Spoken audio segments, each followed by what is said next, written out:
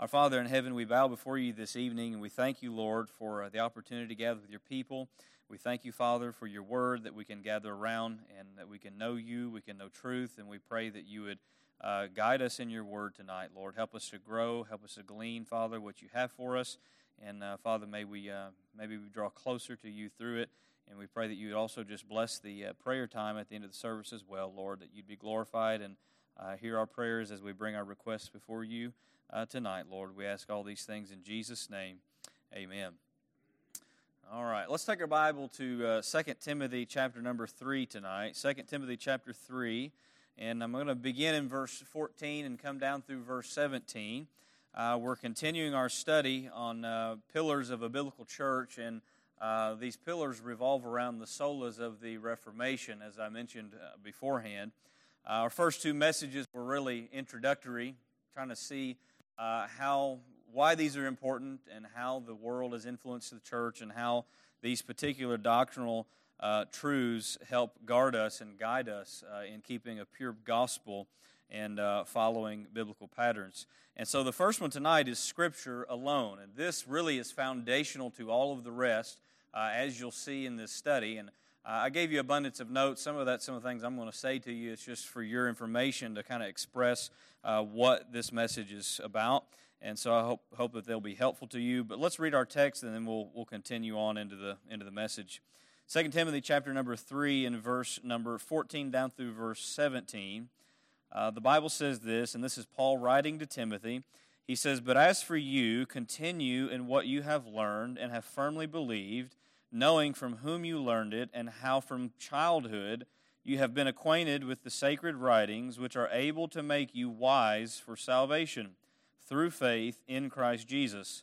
All Scripture is breathed out by God and is profitable for teaching, for reproof, for correction, and for training in righteousness, that the man of God may be complete, equipped for every good work."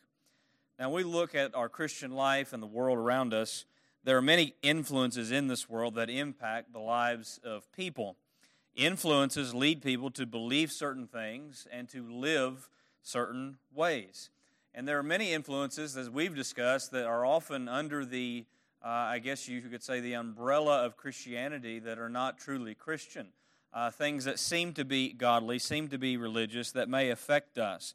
And when we look at the world and what should influence our lives, what should influence what we believe, we know that influence should be the Scriptures alone. That should be the core foundation of our Christianity.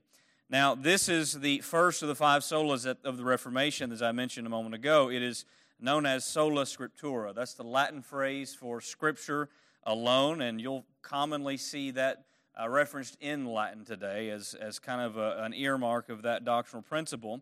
But it means that Scripture alone is the authority for all faith and practice of the church. This particular doctrinal principle, it is foundational for the gospel and all else that we believe. And this is why this really goes first before the rest of them. When we get to Christ alone and grace alone and faith alone and glory to God alone, how is it that we know about all those things? Well, we know of those truths because of the Scripture. And if the Scripture is not reliable, if the Scripture is not authoritative, then we really don't have a foundation to stand on at all. And so Scripture alone really is where this all begins. Without a firm foundation upon Scripture, there's an open door for any kind of influence to govern the church and corrupt the gospel. This is easily seen in our own day and time as we see many religious influences leading many people different directions. But when we look at this, just because something or someone is religious or claims the name of Christ does not mean that they truly know the truth or are propagating the truth. Such was the case at the Reformation era, as we've mentioned before, that during the 16th century, the Reformers, they were stirred and resolved upon their conviction that Scripture alone was to be the authority for what to believe and how to practice what they believe. Contrary to the corrupted church, the church in Rome, that really held themselves as the authority. They implemented all kinds of traditions and extra biblical commands and things that were required, unbiblical things, as a means of salvation and merits into eternal life. So that's really one of the foundational backgrounds here. But notice in our notes 3 points here tonight that I think are essential for us understanding this point, or this sola scriptura, and why it's important. Notice with me, firstly, that Scripture alone has divine inerrancy, or it is divinely inerrant. What does it mean that it's inerrant? That means that the Scripture is without error, that it is indeed the truth of God, that it is not mixed with error. So let's think for a moment, firstly, of the scope of Scripture. When we speak of Scripture, what are we talking about? Well, we're talking about the inspired Word of God as we have in our hand. Now, notice in our text that Paul says in verse 16, he says, all Scripture is breathed by God. All Scripture is of God. So when he says all Scripture, what's he referencing? Is he referencing only certain books, or was he referencing what he's penning right there? What is he referencing as all Scripture?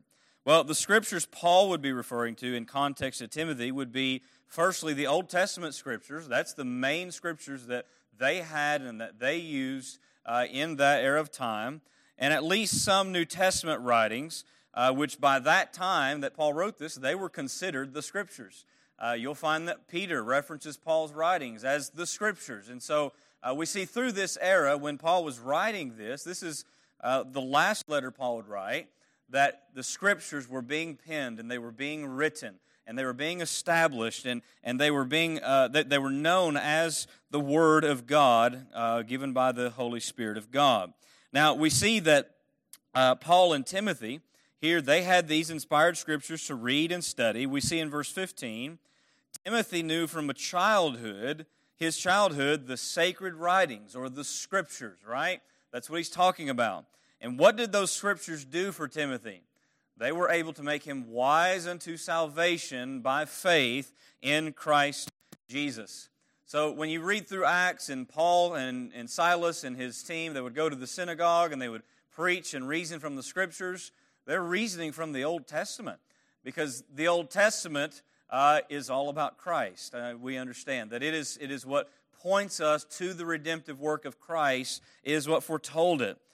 This is what Jesus used as he met with those disciples on the road to Emmaus. In Luke 24:27, he said, beginning with Moses and all the prophets, he interpreted to them all the Scriptures, the saying things concerning himself. So what a sermon that must have been, right? To hear Jesus expounding all the Old Testament texts unto them and showing them himself in the Scriptures.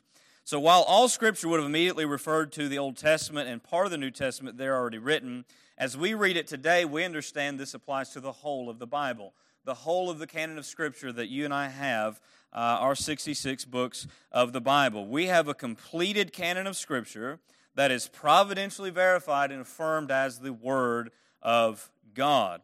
And we find that Paul, we read about Paul and how he wrote and what he preached. He understood that what he was receiving was not something of his imagination or something that just stirred him. He was receiving the divine gospel and word of God. He says this in Galatians 1:12. He says, I did not receive it from any man, nor was I taught it, but I received it through a revelation of Jesus Christ. He had firsthand experience from Jesus, revealing truth, revealing the gospel to him.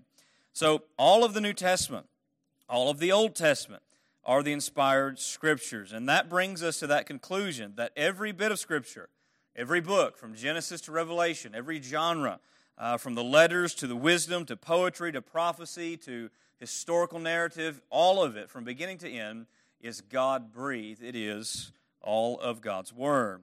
So when we look at this, that's the scope of Scripture, Genesis to Revelation. That's what we have as the Scriptures. But notice with me, letter B, we see in this text also, we see the source of Scripture. The source of Scripture, it is of God alone. And that's a big question for a lot of people in this world. Where did Scripture come from? Did men just feel extra spiritual one day and inspirational in their thoughts and decided to pen some things down and decide that this was going to be God's Word? No, Paul tells us plainly that all Scripture is breathed out by God. Now, this statement alone is essential to understanding Scripture alone, sola scriptura. Because if what we have is not the breath of God, if it is not His Word, then we can't count on it for anything. We cannot count on it to be something that reveals to us eternal truth with eternal salvation. So why is Scripture alone so essential to this doctrine? We see Scripture alone is rooted in the eternal God, the one true God. Now there's a lot of gods, quote unquote, little g, that man has created, and they have their writings that they claim as part of their religion. But they are a plethora of false gods. There is only one true and living God. And if this one true and living God is the one true God, how can we know of Him? How can we know what He says is true and how to be right with Him? Well, we see that this comes from the inspired Word of God, being breathed out by God. Now, how did this Word come to mankind? Now, there's so much here that I'm going to try to breeze through, because we could do a whole series on Scripture and how it came to be and all of this thing. But you'll see throughout, even in Scripture, as you read Scripture, sometimes God gave visions or had the Word of God dictated to be written down. We find other examples where He even Himself wrote the Word of God in tablets of stone. We know that Moses broke those later, but we see ways in which God communicated with mankind. But ordinarily, God used men with their own natural skills and personalities to pin down the words of Scripture under the guidance of the Holy Spirit of God. So when we look at this, we must understand that what is written by Paul's hand is pinned down under the superintended guidance of God, of the Holy Spirit. Now, Peter makes reference to this in 2 Peter 1:21. He says, "No prophecy was ever produced by the will of man, but men spoke from God as they were carried along by the Holy Ghost." So we find inspiration in the preaching and in the writing as God developed His Word. So what do you find with that? And this is something that's always fascinated me. We find God's sovereignty over His written Word and man's activity as being the vessels He used to record it. So that's one of the arguments, is that, well, the Bible's just written by man. Well, God used men to pin it down on literal parchment and scrolls. Now we have paper for us, but it was His Word. It wasn't theirs. It wasn't what didn't flow from their will, but rather from His will. To illustrate this, often Jubilee and David will want to try to mow the yard with me. And I remember doing this as a kid too, just wanting to sit on Daddy's lap and help him mow the yard, right? Well, I let them put their hands on the steering wheel and let them try to turn and make the cuts. You're supposed to go on a specific line, right? Or else you're not cutting your yard. If I left it up to them, it'd be zigzagged everywhere. But I let them, with their hands on the wheel, kind of steer it and turn it. But all the while, they think it's all them, but all the while, it's really me. It's really me. I'm the one who's governing the mower. I'm the one they've got the hands on it, but I am the one who is superintending that whole process. They're not mowing the yards by themselves. And so when we think about the Scriptures, God had the Scriptures written through men who had their own unique personalities, or what styles of writing. We see that as you read the Gospels. Matthew had a different style, Mark, Luke, John, all of them, Paul. But God is the one who's governing the words. God is the one who's governing what is being pinned down. So God sovereignly works through human means. Now, consider the power and authority of such Scripture as the breath of God.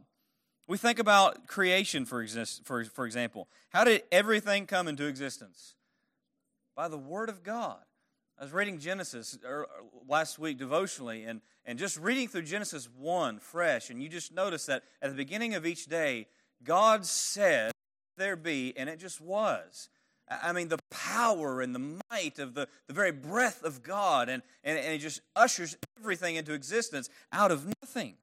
And understand that the Word of God in written form here, it is given to us by the same breath, the same power as Psalm 33:6, he says, "By the word of the Lord the heavens were made, and by the breath of His mouth all their hosts." It's a power to consider for us.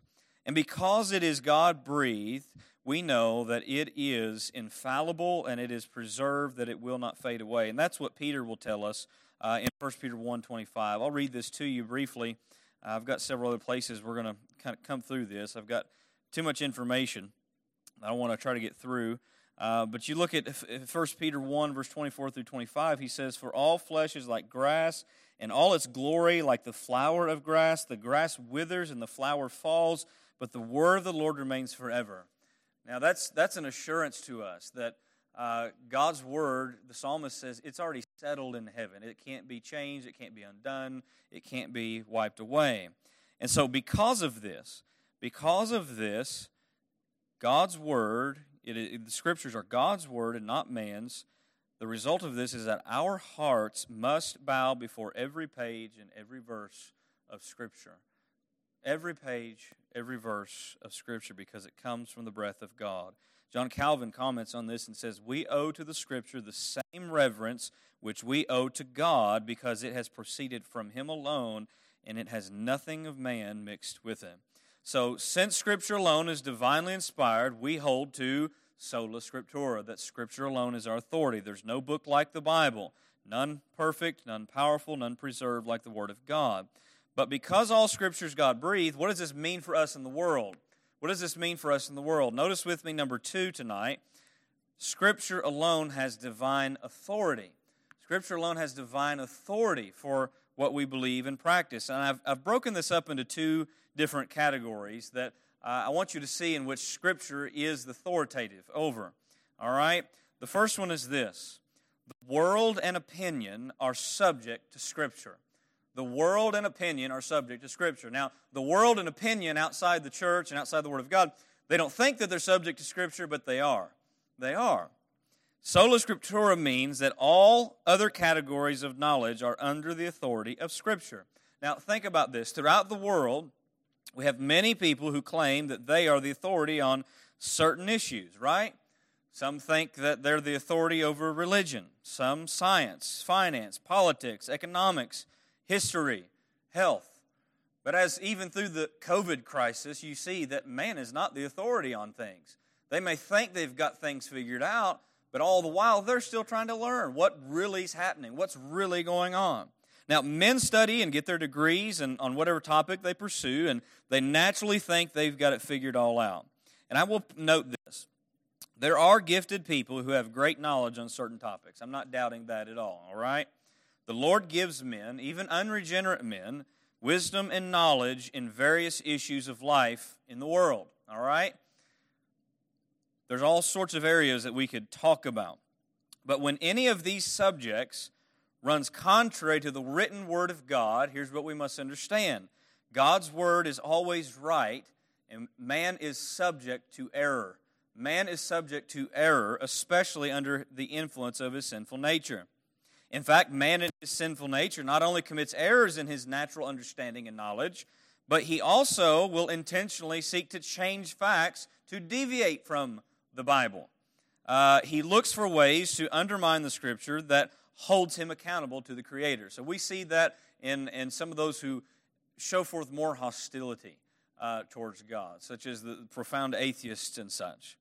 But nevertheless, this doesn't mean that all material written by non-Christian authors is unusable, right? Sola Scriptura does not mean that Scripture provides detail for every aspect of this world. For example, we don't read the Scriptures to try to figure out how to fix our car, or to perform surgery, or to operate a computer. Scripture is not a science book, it's not a math book, it's not a history book, but Scripture's author is the same author of science and of math and of history. So you see there's a connection here. Whatever topic you want to name, God is the true author of all such knowledge that man can acquire. This means that no true science or true history will contradict the Bible if it's rightly understood. So this is often used as an attack against Scripture, right? For example, we think about in the science world. The so-called science of the world says everything randomly came into existence from the Big Bang with no divine author billions of years ago.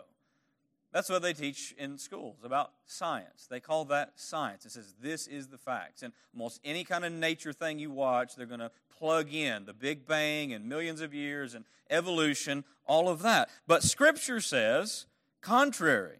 says God created the world out of nothing in 6 days. So it comes to the Christian, and we're faced with the secular and what God says, what secular science says, and what God's Word says. Which one is true? Which one do we believe? So this is where I'm bringing this out, is that the Bible is the authority, and true science aligns with the Bible. It does not point to the Big Bang ushering everything into existence. The Big Bang, just by side note, is not observable scientifically, and the Scriptures give us firsthand testimony by God of what happened. And when you look at true science, you find that it aligns with creationism, not the Big Bang or millions of years. So that's one example. The Bible's not a science book, but true science aligns with the Bible because God's the author of science. So what do you find? Science is subject to the Word of God. Same for math. Same for history. The Bible's not a history book, but the author of the Bible is the author of history. So therefore, history in the Bible will align with history in the world. If it doesn't, that would undermine its credibility. James Montgomery Boyce comments on that and says the Bible is a historical book and Christianity is a historical religion. So if the Bible errs in matters of historical fact, Christianity will inevitably be affected. Now, this is another point. Some in our world, even liberal Bible scholars who are undermining the authority of Scripture, will attempt to say the Bible is not authoritative because it isn't accurate historically. And I was reading about one example earlier, and I'll share this with you. In 2 Kings 15:29, we read of a king of Assyria, and his name was Tiglath-Pileser. This king conquered the Israelites of the northern kingdom and took them into captivity. Liberal scholars, not long ago, generation or so, were saying that this king never existed because there's no historical record of him, and concluded that the northern kingdom of Assyria was mythology. So right there, you have even some in a Christian circle who were saying, well, this guy's not real because we don't have historical evidence of him, and therefore that must just be mythology. What does that do?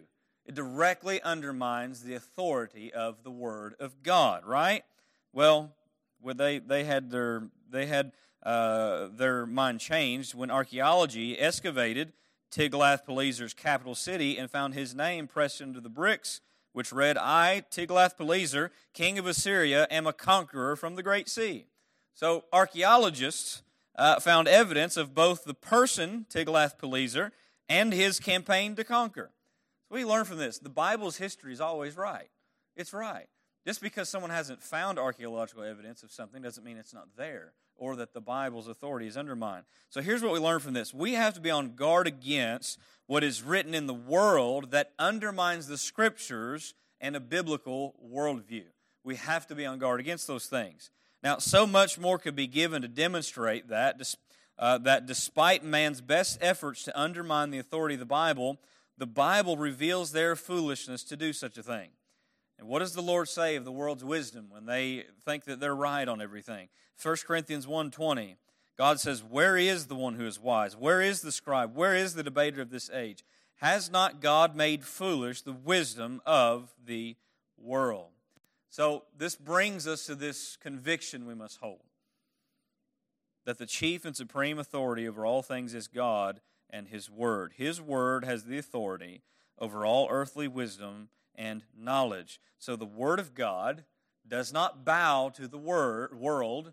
The world has to bow to the Word of God. So the world has that reverse, but we know from a biblical worldview why that is. Now, how does this impact us with Scripture in relation to the world? If one's worldview is not rooted in Scripture, their worldview is upside down. That is the chief problem in our society, is that lost sinners around us, they do not have a biblical worldview. They do not see history, science, math, the world itself and how it functions from the lens of the Bible. They're starting from the wrong starting point. And sadly, that is happening in many churches too. Now, you would think that surely this kind of thing should enter the church, but it is. It is. The biblical worldview is under attack within the local church. What the world and the church need more than ever is for the plain Word of God to be declared to them with authority, for only the Word of God can truly enlighten the dark minds of men. Now, in context of what we're reading in 2 Timothy 3, he said all Scripture is given by inspiration, right? It's God-breathed. But what's he say in continuing in the context in verse 1 and 2 of chapter 4? Remember, there was no chapter breaks before when he wrote this. He says, I charge you in the presence of God and of Christ Jesus, who is to judge the living and the dead, and by his appearing in his kingdom, preach what? The word, right? So this all flows together. In light of what he just said about the word of God being the authoritative breath of God, preach the word. Preach the word of God. He does not say, preach what the culture might like, or preach what the modern view is. He says, preach the word, not the ideologies, not the conclusions, not the opinions, but the word of God alone must be preached. Why? Because of its authority and power. And when it comes to the world challenging the word of God, it is the responsibility of God's people to cling to Scripture alone and uphold Scripture alone. So this is where we see the authority over the world and opinion. But now we come into the realm of Christianity. Notice also that the church and tradition are also subject to Scripture. The church and tradition are subject to Scripture. We have to understand that the church and tradition, they have zero authority over the Word of God. And this is often a tough one for some churches, right? Because surely if we're the church and we're God's people and we have our traditions, then those things must just continue. Even if the Word of God corrects us on those things. Wrong. There are many churches who are so glued to their tradition, if you confront them with the Word of God as to why that's wrong, they buck against the Word of God. And it ought not to be that way. The church is bound to the authority of Scripture alone, not the other way around. And we've seen the ramifications of such actions in history. There was a time when the Scriptures were not readily available to the common people. And the corrupt church of Rome dictated what was allowed to be known and practiced. At a council in Toulouse, if I'm pronouncing that right, in 1229, the Church of Rome issued the decree, we prohibit also the permitting of the laity to have the books of the Old and New Testament. That was their decree. Those in that corrupted church and nation were without the Bible, and as a result, there was widespread ignorance, not only among the people, but also among the clergy as well. Now, this probes my mind to think, can you imagine not having your own Bible? Can you imagine not having your own Bible? I mean, I live in this book every day. I mean, I seek to walk with God personally, but part of my calling is to be in this book a lot, right? But just in the Christian life, can you imagine your life without a Bible? No, I really can't. I can't. But yet there was a point in time when many were restricted from that. I'm not saying that's the only source where Christianity was. There were Christians outside of Rome who had the Scriptures. I'm saying that that's what Rome had done to their people. And what happens if people are dependent upon the church leadership for truth and they cannot read truth for themselves? They are people who are under control of another. Under the control of another. And so the dark days of the Church of Rome having that power brought great deception and persecution against true believers. Then we come to the era of the Reformation, and God used men like William Tyndale to get the Bible into the hands of the common people so that Scripture would be their authority and not the church. William Tyndale is recorded as saying, I defy the Pope in all his laws, and if God spare me, I will one day make the boy that drives the plow in England to know more Scripture than the Pope himself. What a conviction. I'm so glad God used him in working in the Bible and making it known. But the church and tradition, that's what it brought. The same kind of activity was happening in one sense during the days of Christ. What do we find in his days? The religious leadership had added so many extra laws and traditions to the Old Testament that religion, Judaism, was an unbearable burden for the people. Jesus warned them, saying in Matthew 23:4, they tie up heavy burdens, hard to bear, and lay them on people's shoulders, but they themselves are not willing to move them with their finger. So they would add and add and add, and nobody could keep them. They couldn't keep them themselves, but they just wanted to be in this holy state among the people, to be seen of men. But that's what happens when tradition and extra-biblical demands are placed upon the people. This is why Scripture alone is essential for the church. What one believes and practices must be rooted in Scripture, properly interpreted and applied. Sadly, though, the same problem continues in many churches where exterior standards and traditions are exalted to the level of Scripture. And so, therefore, many have extra non-biblical demands that they must live by, and they don't understand the grace and freedom that they have in Jesus Christ and the gospel. So we have to be on guard against that, because doing such really nullifies the power of the Word of God. Jesus said of them in Mark 7:13, in their tradition, He said, "Thus making void the Word of God by your tradition that you have handed down, and many such things you do." So this is something we have to be on guard of. But beyond just adding to the Word of God, tradition and laws to abide by, what we also see is the opposite effect of that in churches today, where basically anything can go. We're not bound to the Scripture, but rather we'll just do whatever we want in the name of Christ. A largely watered down approach to the Bible to allow any kind of influence to be part of their Christianity. And this is what we saw largely in the last message, the influences of secularism and materialism and pragmatism, humanism, those things entering into the church. So there is a ditch on both sides of the road where we have to come back to sola scriptura. Martin Luther said this, "Whoever does not consult Scripture will know nothing whatever. Now we know how we may escape death and the devil who has redeemed us, and how we are to get these great treasures. These things we learn only from this book of Holy Scripture." So we must resolve to have Scripture alone, even over the church. I had another quote in here by Lady Jane Grey, who was a martyr by the church, and she said, "I ground my faith upon God's Word and not upon the church." That was one of the last things she said. So the church and tradition have no authority over the Word of God. The church and tradition must bow before the Word of God alone, because it alone is the authority.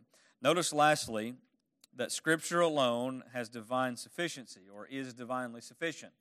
And this really is probably more key now than some of the other points I've brought out.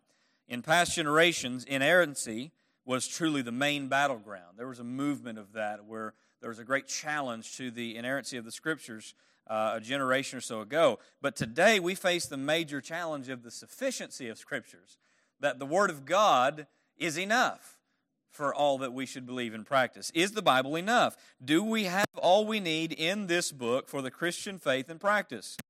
Do we need additional help from the world, such as sociological techniques, psychology? Do we need the charismatic stuff, miracles and signs to confirm what we're to believe and practice? Do we need political influence to affirm who we're supposed to be in Christ? See, all of those sorts of things are things that the church is dealing with in our own day. But here's what I want you to consider in our text in 2 Timothy. If you read earlier in the text, verse 3 and forward, Paul describes all sorts of evil things that were happening and would happen in Timothy's day and time. And so you consider all the evil and the ways of the world that Paul describes to Timothy. What would Paul say would be the tool for all of Timothy's life and ministry? The Word of God. He brings him to the Scriptures, the Word of God. Scripture alone would be sufficient for his life and ministry in the gospel. Scripture alone is sufficient for everything in the Christian life and mission. So that's what we have to hold to. So I point out just a few things here that I want to show you that it is sufficient for. It is sufficient for all Christian doctrine. It is sufficient for all Christian doctrine. In verse 16, what do you see? You see, all Scripture is breathed out by God and is profitable for teaching. For teaching, firstly. It is profitable for teaching. Now, this teaching is how we learn doctrine. In some translations, we'll put this as doctrine. All right? It is profitable for doctrine and teaching. True doctrine can only come from the Scriptures. Now, there's many debates that have been waged throughout church history over various doctrines. But every debate must come back to this one central point. What says the Scripture? What says the Scripture? It does not come from the church or tradition. It does not come from our preconceived notions or feelings. It comes from the Word of God. And this is why Paul does not shy away from declaring the whole counsel of God. He declared, when he was working in his ministry work, he declared everything. All of who God is, all of what he's doing, all of what he had been revealed to him. Acts 20:27, he tells the church in Ephesus, I did not shrink from declaring to you the whole counsel of God. And so what we must believe is the whole Scripture rightly interpreted. Scripture reveals to us all the truth God ordains for us to have in this life. Doctrine about God and who He is, creation, sin, mankind, salvation, the kingdom of God, sanctification, heaven, hell. All the doctrine we need is found in the Word of God. It flows from God's breath.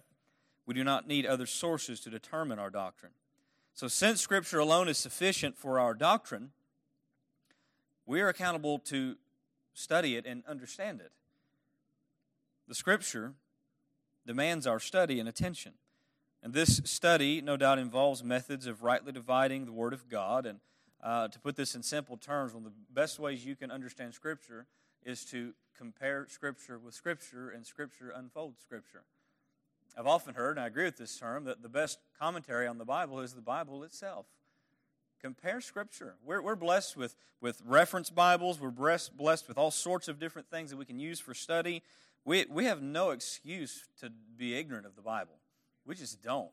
We have more Bibles than we can fathom that many of the Christians in the past would ever have thought possible to have our access to, and tools that were available to us. So what do we need to do? We need to read it, we need to pray over it, meditate on it, compare it, and believe it. Because if we're not careful, we can read into the Bible what we want to see rather than what it is actually saying. So understanding that we are to study the Bible with diligence. 2 Peter 1:21, Peter wrote this, knowing this, first of all, that no prophecy of Scripture comes from someone's own interpretation. And that's what we find a lot happening in our day, is that someone will read the Scriptures and decide, well, this is what I think it means, or this is how I feel it means.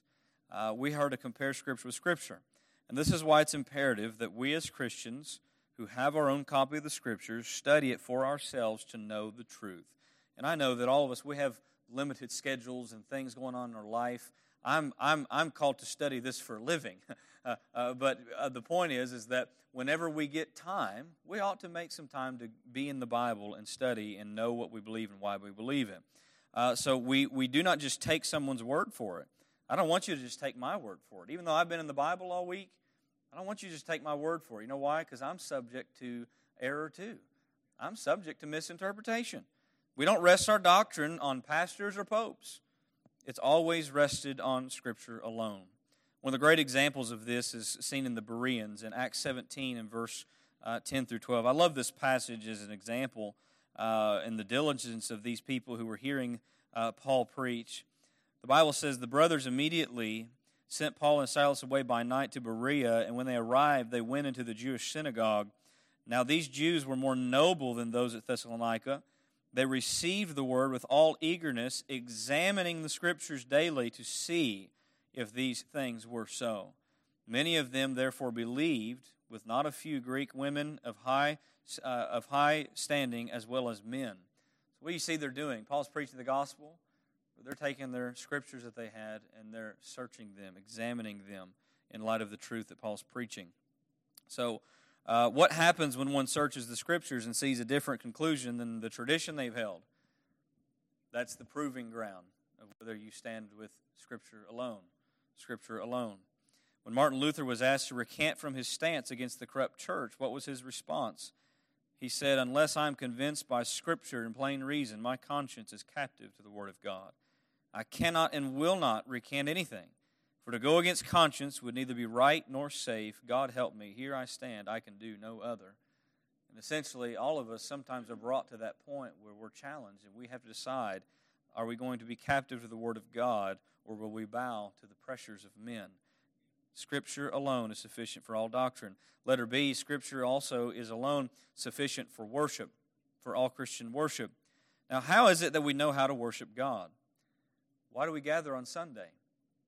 Why is preaching the central point of worship service? Why do we sing praises? Why do we offer prayers? Why do we give offerings? Why do we practice baptism? Why do we practice the Lord's Supper. All of these are elements described in the Word of God.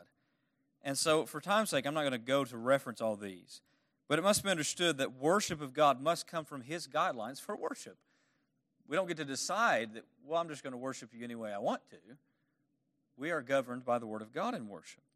Jesus said in John 4:24, God is a spirit, and those who worship Him must worship Him how? In spirit and in truth. Well, how do we know the truth of how to worship? The Word of God. Our worship is to be grounded in Scripture alone, not in what the current trend of worship is. Now, we see in the modern movement worship services that are filled with pragmatic effects.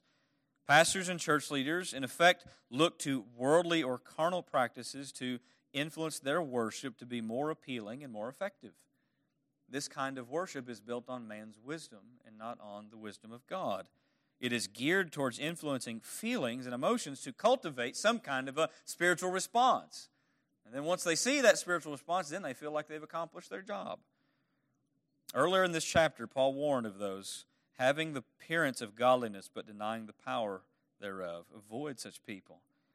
I was in Texas when I was ministering there. One of the famous and common things there was Cowboy Church. You ever heard of it?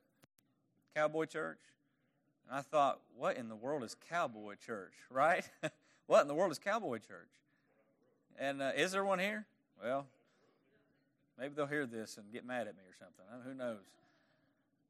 I mean, you just bring your horses and trailers and have a good old time, have your rodeo, ride around, and call it church with maybe a little sermonette devotion or something. I believe it's blasphemous to our holy God. Right after our own text on the Scriptures, Paul warned of those producing teachers to fit their carnal appetite. 2 Timothy 4:3, for the time is coming when people will not endure sound teaching, but having itching ears, they will accumulate for themselves teachers to suit their own passions. We see that so often today. Stuart Brogden said this rightly in a book I was reading by him. It says, those who cannot accept God's word as sufficient will seek out teachers who will tell them what they want to hear. And that is exactly what we see happening. So Scripture is sufficient for our worship. It instructs us on how to worship. Notice with me, thirdly, that Scripture is sufficient for Christian evangelism. This is a big one today, as well as worship, because secular means are being used to evangelize in addition to or in place of the Word of God. Now, why is this so detrimental? Because sinners are not converted by emotional gimmicks, flashing lights, or a gospel sales pitch. That's not what converts people. They are converted by the unaltered word of the living God, the gospel of Christ. What did Paul say of the gospel? He said in Romans 1:16, I am not ashamed of the gospel. Why? It is the power of God to salvation to everyone who believes, the Jew first and also the Greek. How is it that Peter said that we came to be born again of the Spirit? In 1 Peter 1:23, he says, since you have been born again, not of perishable seed, but imperishable, through the living and abiding word of God. Our regeneration is rooted in the Word of God. James Montgomery Boyce comments on that and says, the only thing that will ever regenerate anyone is the Holy Spirit operating through the preaching and teaching of God's Word. And that is why when we come to worship, it's not about entertainment and feeling good. It's just about the exposition of the Scriptures, letting the Word of God be the Word of God. Because only the Word of God will bring about faith in a person. As Paul says in Romans 10:17, faith comes by hearing, and hearing through the word of Christ. So it's unmistakably clear that Scripture alone is sufficient for evangelism. All other techniques and gimmicks are vanity. It is sufficient, fourthly, for Christian living. Now, Paul continues to show how this is profitable, and I'll just breeze through this. It's profitable for reproof. Reproof is revealing error in us, both in our morals and our doctrine. We need that often. It's profitable for correction. Reproof leads to correction. Scripture shows us not only what is wrong, but how to get right. It's profitable for training in righteousness. Scripture equips us with what we need to live right and helps us to live right. So it is our guide for all of our Christian life. Combine the Spirit and the Scriptures, which we have both, we have all we need to be true Christians in our life. Thy word is a lamp to my feet, light to my path. John Wycliffe said this, all Christian life is to be measured by Scripture, by every word thereof. And so you see in verse 17, what did Timothy need to be a complete minister of God? He needed the Word of God. And so no matter what area of Christian life you look at, the Scriptures are sufficient for that. Our sanctification, our discipleship, our spiritual warfare, our trials, our temptations, our suffering, our marriage, our family, our parenting, our finances, our work, our decision-making. All of this we find. Whatever else you could name, we can find answers for in the Scriptures. As Peter said it rightly as well in 2 Peter 1:3, His divine power has granted us all things that pertain to life and godliness through the knowledge of Him who has called us to His own glory and excellence. And so our great need today is to come back to Scripture alone for our convictions and our conduct. The Scriptures have the answer for the Christian life. Letter E, and lastly, I know I've had a lot to get through tonight. It is sufficient for our Christian influence. Our Christian influence. Our Christianity is not meant to only affect our life, but also the world around us. What did Jesus call us to be? He said, you're the light of the world and the salt of the earth, right? What does light do? It exposes darkness, and it shines forth truth. What does salt do? It preserves and heals. And that is exactly what Christians are to be in the world. We are to promote the lordship of Christ to the culture around us, and this is done through the Word of God, not by secular means. Faithfully proclaiming the Word of God. If you'll bear with me, I'll share this example of one example, then I'm done, I promise. I know we're going overboard here. We're going to pray, but we're going to finish. In 1535, the Council of 200, which governed the city of Geneva, Switzerland, they decided to break with Catholicism and align the city with the Protestant Reformation. They had very little idea what that actually meant. Up to that point, the city had been notorious for its riots, gambling, indecent dancing, drunkenness, adultery, and other vices, a lot of things we see in our own culture. The citizens of Geneva would literally run around the streets naked, singing indecent songs and blaspheming God. They expected this state of affairs to continue even after they were declared Protestants, and the council did not know what to do. It had passed regulation after regulation or law after law designed to restrain this vice and evil, to remedy that situation. They thought that becoming Protestant, just in title, would solve the problem. But that did not do any good either. Geneva's morals continued to decline, but the council did one thing right, and it kind of happened over time. They invited John Calvin to come to Geneva as their chief pastor and preacher. John Calvin arrived there in August of 1536, a year after their change to become Protestant. He was ignored at first, even by the council. He wasn't even paid for the first year. His preaching was unpopular, and he was dismissed in 1538. So he went back to Strasbourg, where he was very happy. He had no desire to go back to Geneva. Yet when the situation continued to deteriorate, public opinion turned to him again, and driven by a sense of duty, Calvin returned in September 13th of 1541. And Calvin went back to Geneva with no weapon but the Bible alone. And from the very first, his emphasis had been on Bible teaching, and he returned to it when he got there. When he got back to the church, he picked up exactly where he had left off 3.5 years earlier. You talk about being faithful to expository preaching. Calvin preached the Bible every day, and under the power of that preaching, the city began to be transformed. As the people of Geneva acquired a knowledge of God's Word and were changed by it, the city became, as John Knox called it later, a New Jerusalem from which the gospel spread to the rest of Europe, England, and the New World. The effects of the preaching of the gospel began to transform lives in that culture in God's sovereign time. And when we look at our own depraved culture and think it's impossible to affect it, to see Christian influence abroad, we must remember the power of the Word of God. Hebrews 4:12 says, "For the Word of God is living and active, sharper than any two-edged sword, piercing to the division of soul and spirit, and of joints and marrow, and discerning the thoughts and intents of the heart. Nothing but the Word of God will cut to the very soul of man who is darkened in his depravity. Nothing but the Word of God will change hearts and bring people around to living biblically and having biblical worldviews. And I like how James Montgomery Boyce says it. He says, genuine moral change never comes from the top down by law, but from the bottom up through transformed people. You could change all the laws to be as righteous as they want to, as they need to be, but unless people are inwardly changed, it's not going to make a difference. They'll still live in their depravity. So much more could be said about this pillar of the church, sola scriptura. Scripture alone is sufficient for our Christian influence on our society and world. It is foundational to our Christian faith. It alone has divine inerrancy, authority, and sufficiency. And so I encourage us that we cling to Scripture alone for all that we believe and all that we practice. That's what we do as a church. We'll continue to do that. And may we come to that even in a practical sense in our own life, that Scripture is our own authority, because that is the foundational pillar to all the rest of